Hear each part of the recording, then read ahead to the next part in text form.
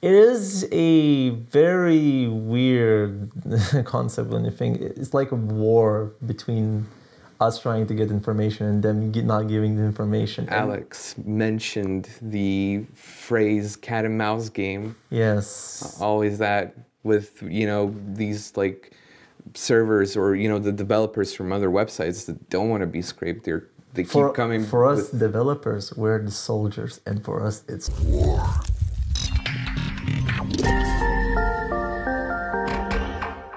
Hello and welcome to the Oxycast, the show where we talk about everything web scraper related. My name is Augie, Augustinas Calves. Call me whatever you want. And right on the next side of this little table, we have my beloved colleague and friend, Martina Solus. Why don't you introduce yourself? Yeah, so I'm Martina Solus, as Augie kind of introduced me. I am a Python developer here at Oxy Labs. And I've been doing scrapers for the past 3 years here. Martini, how experienced would you call yourself? Are you at a mid-senior level already? I am at mid level. Okay. So I was thinking about establishing a little bit about the topic that we're going to talk about today. I wanted to talk about web scrapers, but in the sort of the technical side of it. Mm-hmm. And I wanted to honestly start with the most basic question, which is, what do you think a web scraper is from the technical side? Before we move forward, let's clarify some terminology. We noticed that the internet sometimes uses the term web scraping a little bit differently than what we're used to here at Oxy Labs. Web scraping, as a term, tends to cover multiple processes: scraping, parsing, and even crawling. As developers, we should try to be as concrete as possible when we're talking about technical things, which is why, in general, we avoid the term web scraping and instead use those individual terms. Let's start with scraping. Scraping means to request the web server for data from a web page. For example, we have a website called potatomarketplace.com. We use curl or any other HTTP client in order to get the raw data, which can be HTML, JSON, or even an image. Parsing means to filter out particular information from the raw data. This usually means that the scraped data is analyzed in order to filter out the necessary information, which can later be structurized into JSON, CSV, or other data formats. And last but not least, we have crawling. Scraping a web page, parsing for links, and repeating for every parsed link. So that means that we scrape a web page, we parse the HTML, and during this process, we're looking for links pointing to other web pages. And then we scrape and parse over and over again until we run out of links to follow. This extended process is what we call crawling. Now, with clear terminology, we can move forward. Oh, so a scraper is very basic when you think about it. It's just a mechanism that goes to a certain website and extracts data from there, fetches it. All right. Mostly it's just the HTML or the web page. Okay, and have you ever built a web scraper yourself? Yes, very long ago. I don't really remember the details, but mostly I've made my own scraper to bypass the RSS for updates in a certain form of mine. I wanted to see the updates in almost real time and see exact updates, not just for forum posts. Okay, and that was a long time ago, right? Yes. You remember how long ago that was? That would be somewhere at the start of my university time, so about 7 to 8 years. And you said you worked in Oxy? For 3 years here. Okay, so it's a 3-year window from the point where you had to build your own web scraper and till I started working, yes. Okay. It's a weird coincidence like that. And, well, I know it was a long time ago, but perhaps you remember any sorts of issues that you encountered while building that particular web scraper? Well, basically, most of my issues back then were inexperience, let's say. I didn't really know what I was doing. So I just went in and started writing something, made a lot of mistakes. Most of them were not understanding how internet works in general. and what you do with the data from the internet. And now would you say you're comfortable with your understanding of the internet? Yes, maybe. Maybe. Well, I mean, it changes every day, and usually there are some dark corners of the internet that I wouldn't want to know, but that's a topic for another day. okay. And so 3 years in Oxy, well, you've probably had quite the journey so far. Probably encountered a lot of web scrapers and maybe even built your own? Built my own, no, but I usually maintain the scraper that we had here. All right. And what would you say are the differences between, well, sort of like the web scraper that you built yourself all those years ago and the ones that we maintain here at Oxy? Generally, well, the first word that I put between my own little project and the scraper that I'm working here would be scale. The sheer scale, how bigger it is, how many more requests it accommodates, and what kind of targets they are scraping. Because that little forum of mine had nothing. Like, I could just shoot 1 or 2 requests into it every day and be happy with it. But now here we have to deal with almost thousands in a second. So if you had to, give me some sort of number, how many requests do you think your little scraper from back then used to do per day in comparison to the one that... As I said, about 2, 3 a day. 2, 3 a day of your little web scraper. Yes, and that was sufficient for me. And here we probably do by the millions, right? In a day, yes. If we had to rough numbers, it would all if we count how much in a month, number would go into billions. Okay, so the scale is an issue, right? What about any other issues that you... I'm not sure if that would be an issue, because as I said, then it was more of an it's more of an inexperienced thing. But now seeing what you scrape and how the scraper acts, the observability part, I feel it's very important as well. If you don't know why your scraping failed or some issues happen, you wouldn't even know what to fix. Right, because when you're building your own little web scraper and you're playing with it locally, you can use the debugger and then you can actually see what's happening under the hood, but then you can't do that in production, right? Mm-hmm. So observability is clearly important so that we can see what's really happening in our own scrapers here at Oxy Labs. Absolutely. How do we make observability happen in general?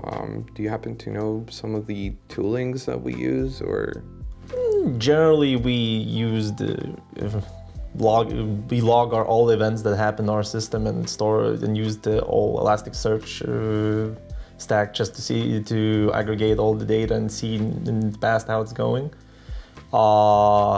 We have certain metrics that we use to observe with Prometheus, and now we're entering the deep waters of the OpenTelemetry project. Freudian slip. Yeah, I recently picked up a Rust book by Luca Palmieri where he talked about the concept of tracing. So, if I'm not mistaken, OpenTelemetry is a tracing library, right? It's an open project that tries to standardize all tracing methods and so on. So logs, metrics, traces, but we're still kind of young in the trace sphere of things. Yes, the trifecta of observability, yes. Anything else that comes to mind? No. Any other big issues, or? Well, the reason why we need observability is not just because the scrapers would crash and burn sometimes, but sometimes the targets that we scrape don't want to give us information. If we don't know what happened then. So what's happening here? The targets, they don't want to give us information. Oh, right. I think we talked about this last episode. Alex mentioned that businesses usually don't want to be scraped because, well, it's not in their best interest. This would be the crux here. For us at Oxy Labs, what we're mostly dealing. What do we call that? We basically call it being blocked. Okay, so we even have a name for this particular issue already. Yes. So we know why it happens. How are we blocked, really? What happens when we are blocked? We don't know.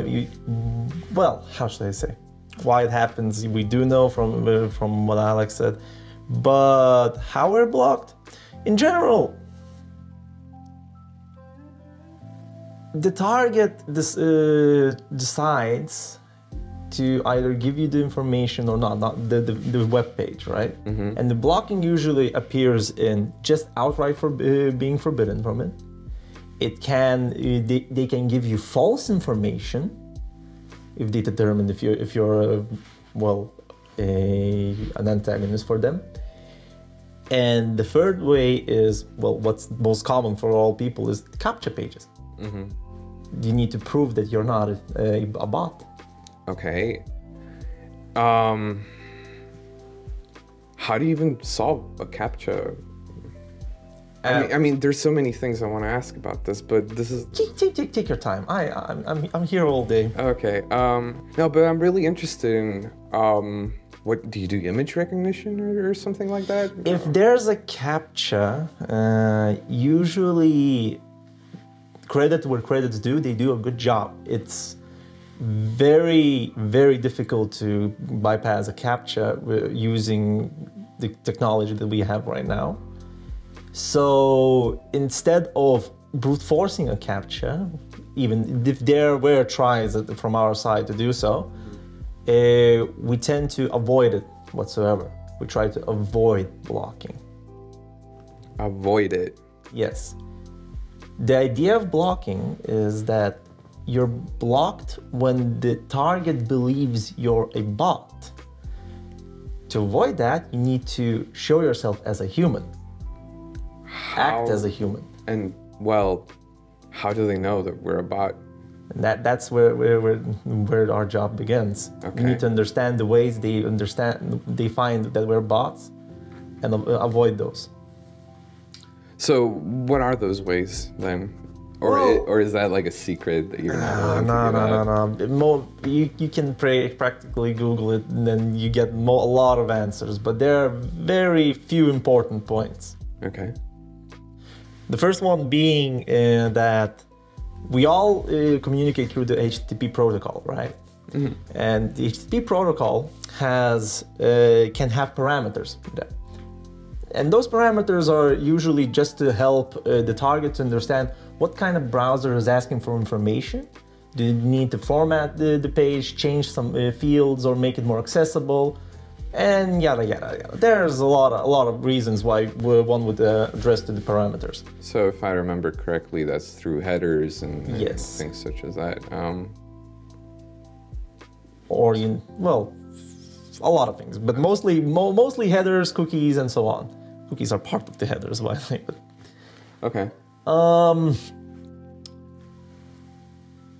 They might see some suspicious activity from those parameters, and they would believe you're not human. Like, let's say, the easiest one would be curl, right? Mm-hmm. It's a CLI. How should I say it?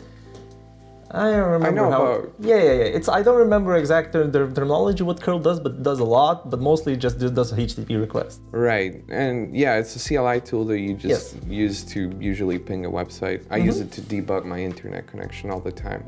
Curl google.com, see if anything comes back. Yes, if you can't reach Google, that's a problem. Then the obvious question would be, how would a website know that you're using curl?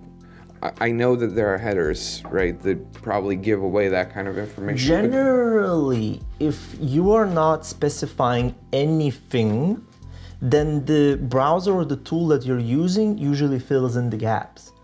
The user agent is one of the more important headers. So it usually fills in just to say what kind of browser you are. If you're using a Google Chrome browser, for instance, it will set the user agent that would define what operation system, what version of it, and what kind of browser was or engine was asking for this type of request. So what you're saying is basically if I change my user agent from time to time, I have a better chance of not being blocked by a website? Not quite, but it's one of the parts.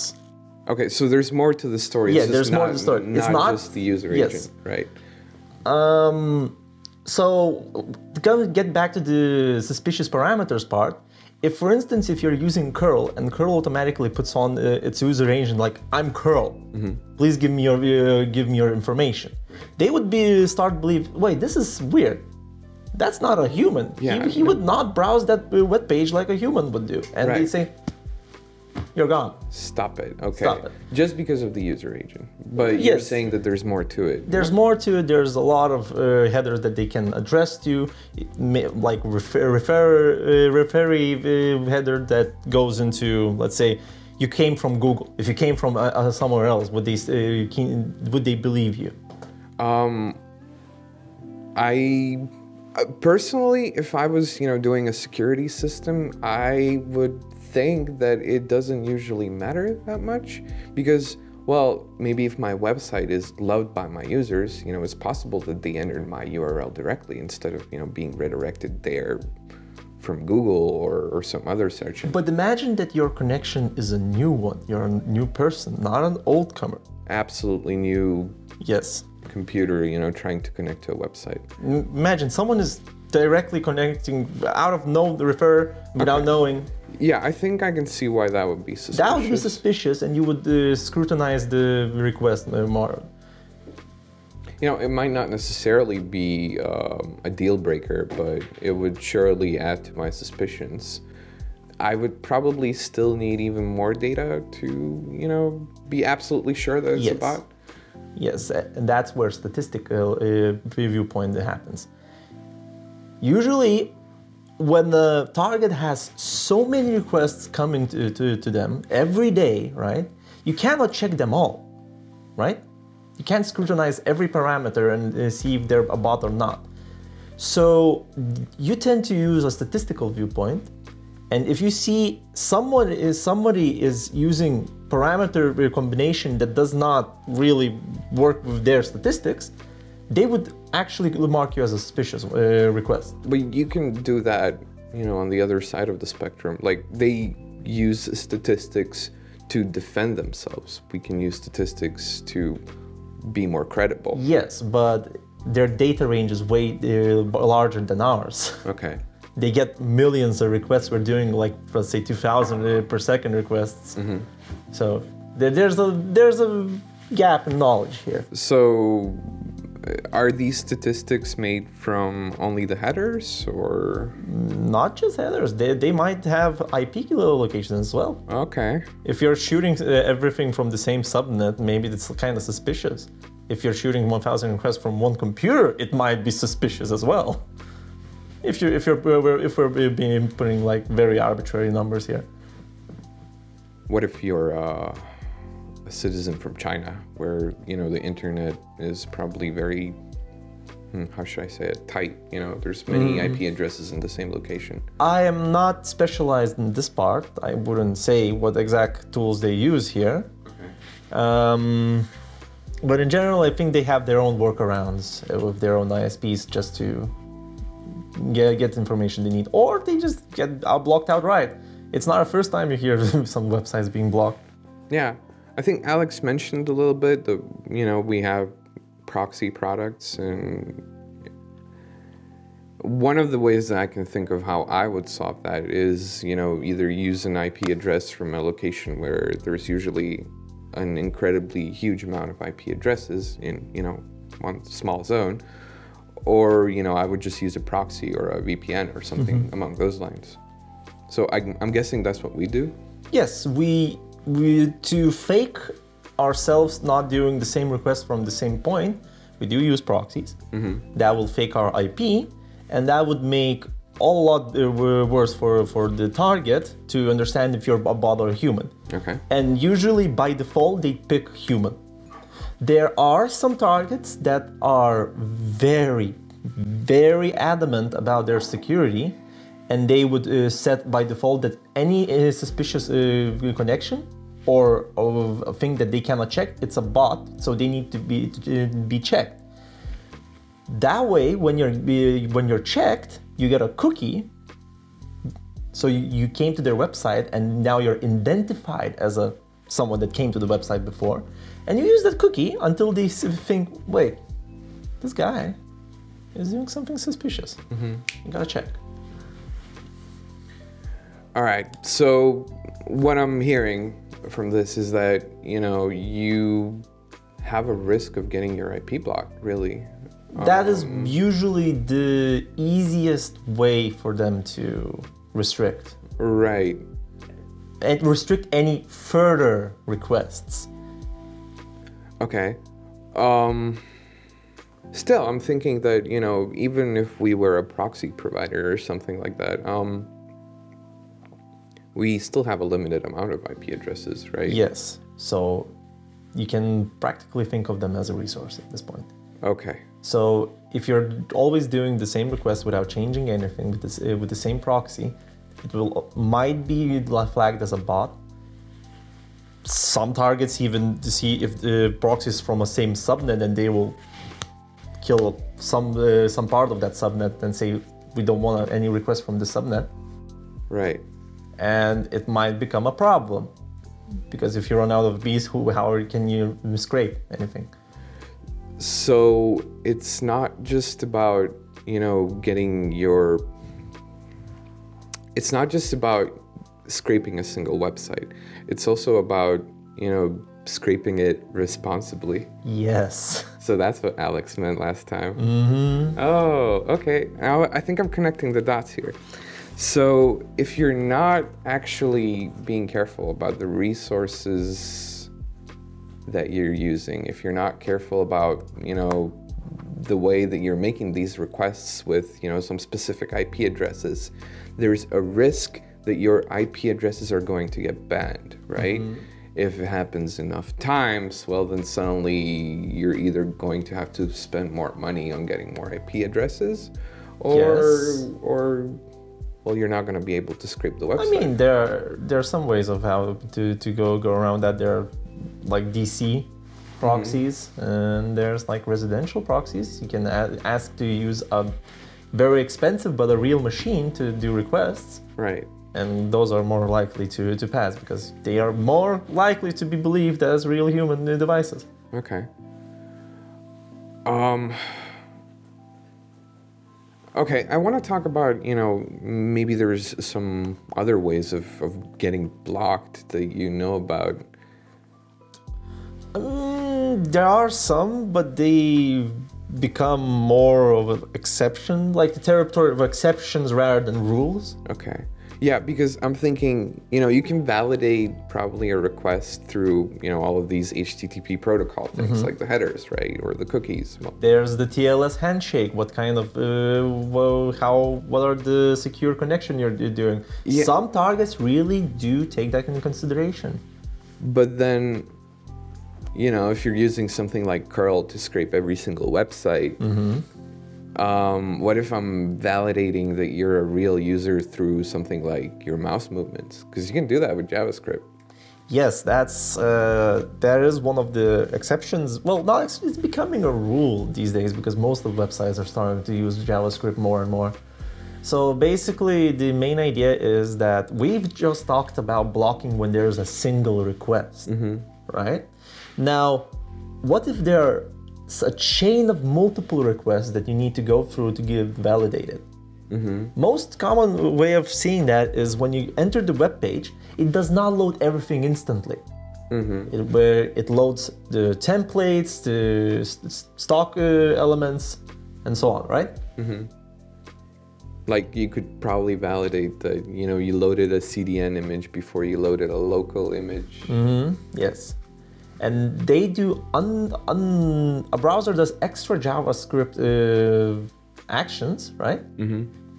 And that results in more requests towards them. And usually they help with validation.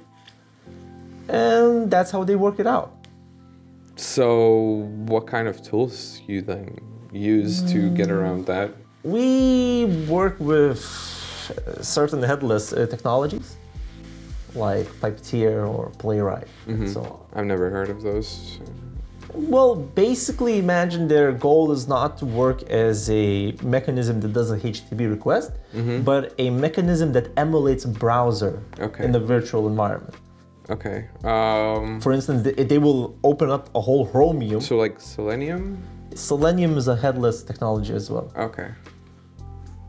All right, and so you're using these headless browsers in order to basically emulate a browser and then...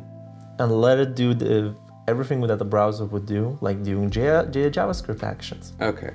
But that's expensive. I wanted to summarize a little bit, of what we talked about just now. So there's the HTTP protocol things.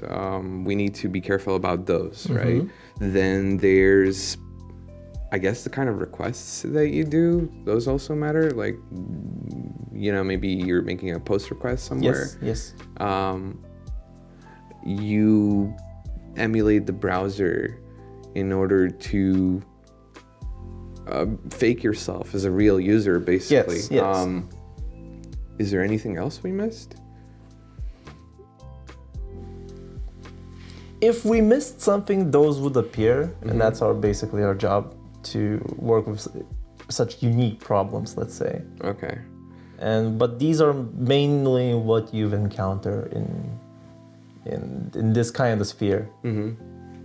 Well, okay. Martini, is there anything else you want to say about blocking in general or web scraping? Any other thoughts that you have about this topic? I'm not sure. It is a very weird concept when you think it's like a war between us trying to get information and them not giving the information. Alex mentioned the phrase cat and mouse game. Yes. Always that with, these like servers or, the developers from other websites that don't want to be scraped. They keep coming. For us developers, we're the soldiers, and for us, it's war. Yes, that's exactly right. And they keep developing new techniques to recognize us. But, in general, it's probably, it's either headers or it's either, some form of checking you via JavaScript. After so long that the internet has been developed, for like several decades, right? Right. The technologies of scraping and both detection have evolved. So these kind of things about parameters that we've talked, before they were exceptions as well, but now they're rules. The same as I said, JavaScript is becoming more and more part of the whole browsing experience. It's a trend basically that just kept following you with the times, and then that trend became common knowledge, and everybody's doing it. Okay. Anything else that we missed? From me, no, unless you have some questions extra. Extra questions. No, I don't think I have any more questions. I will keep the other questions about the next topic that we will have. And that topic would be? It's going to be about the next step after you scrape a website. Oh yes, let me guess. It's called parsing, isn't it? And there you have it, folks. This was the episode with Martina Solus, our expert on scraping. Well then, Martina, do you happen to know about our little ending phrase? No, not really. Oh, well, before that, thank you so much, guys, for joining us. I'd like you to visit us on Spotify, on Apple Podcasts, on SoundCloud, and of course, on YouTube. Guys, thank you so much for joining us. And remember, scrape responsibly and parse safely.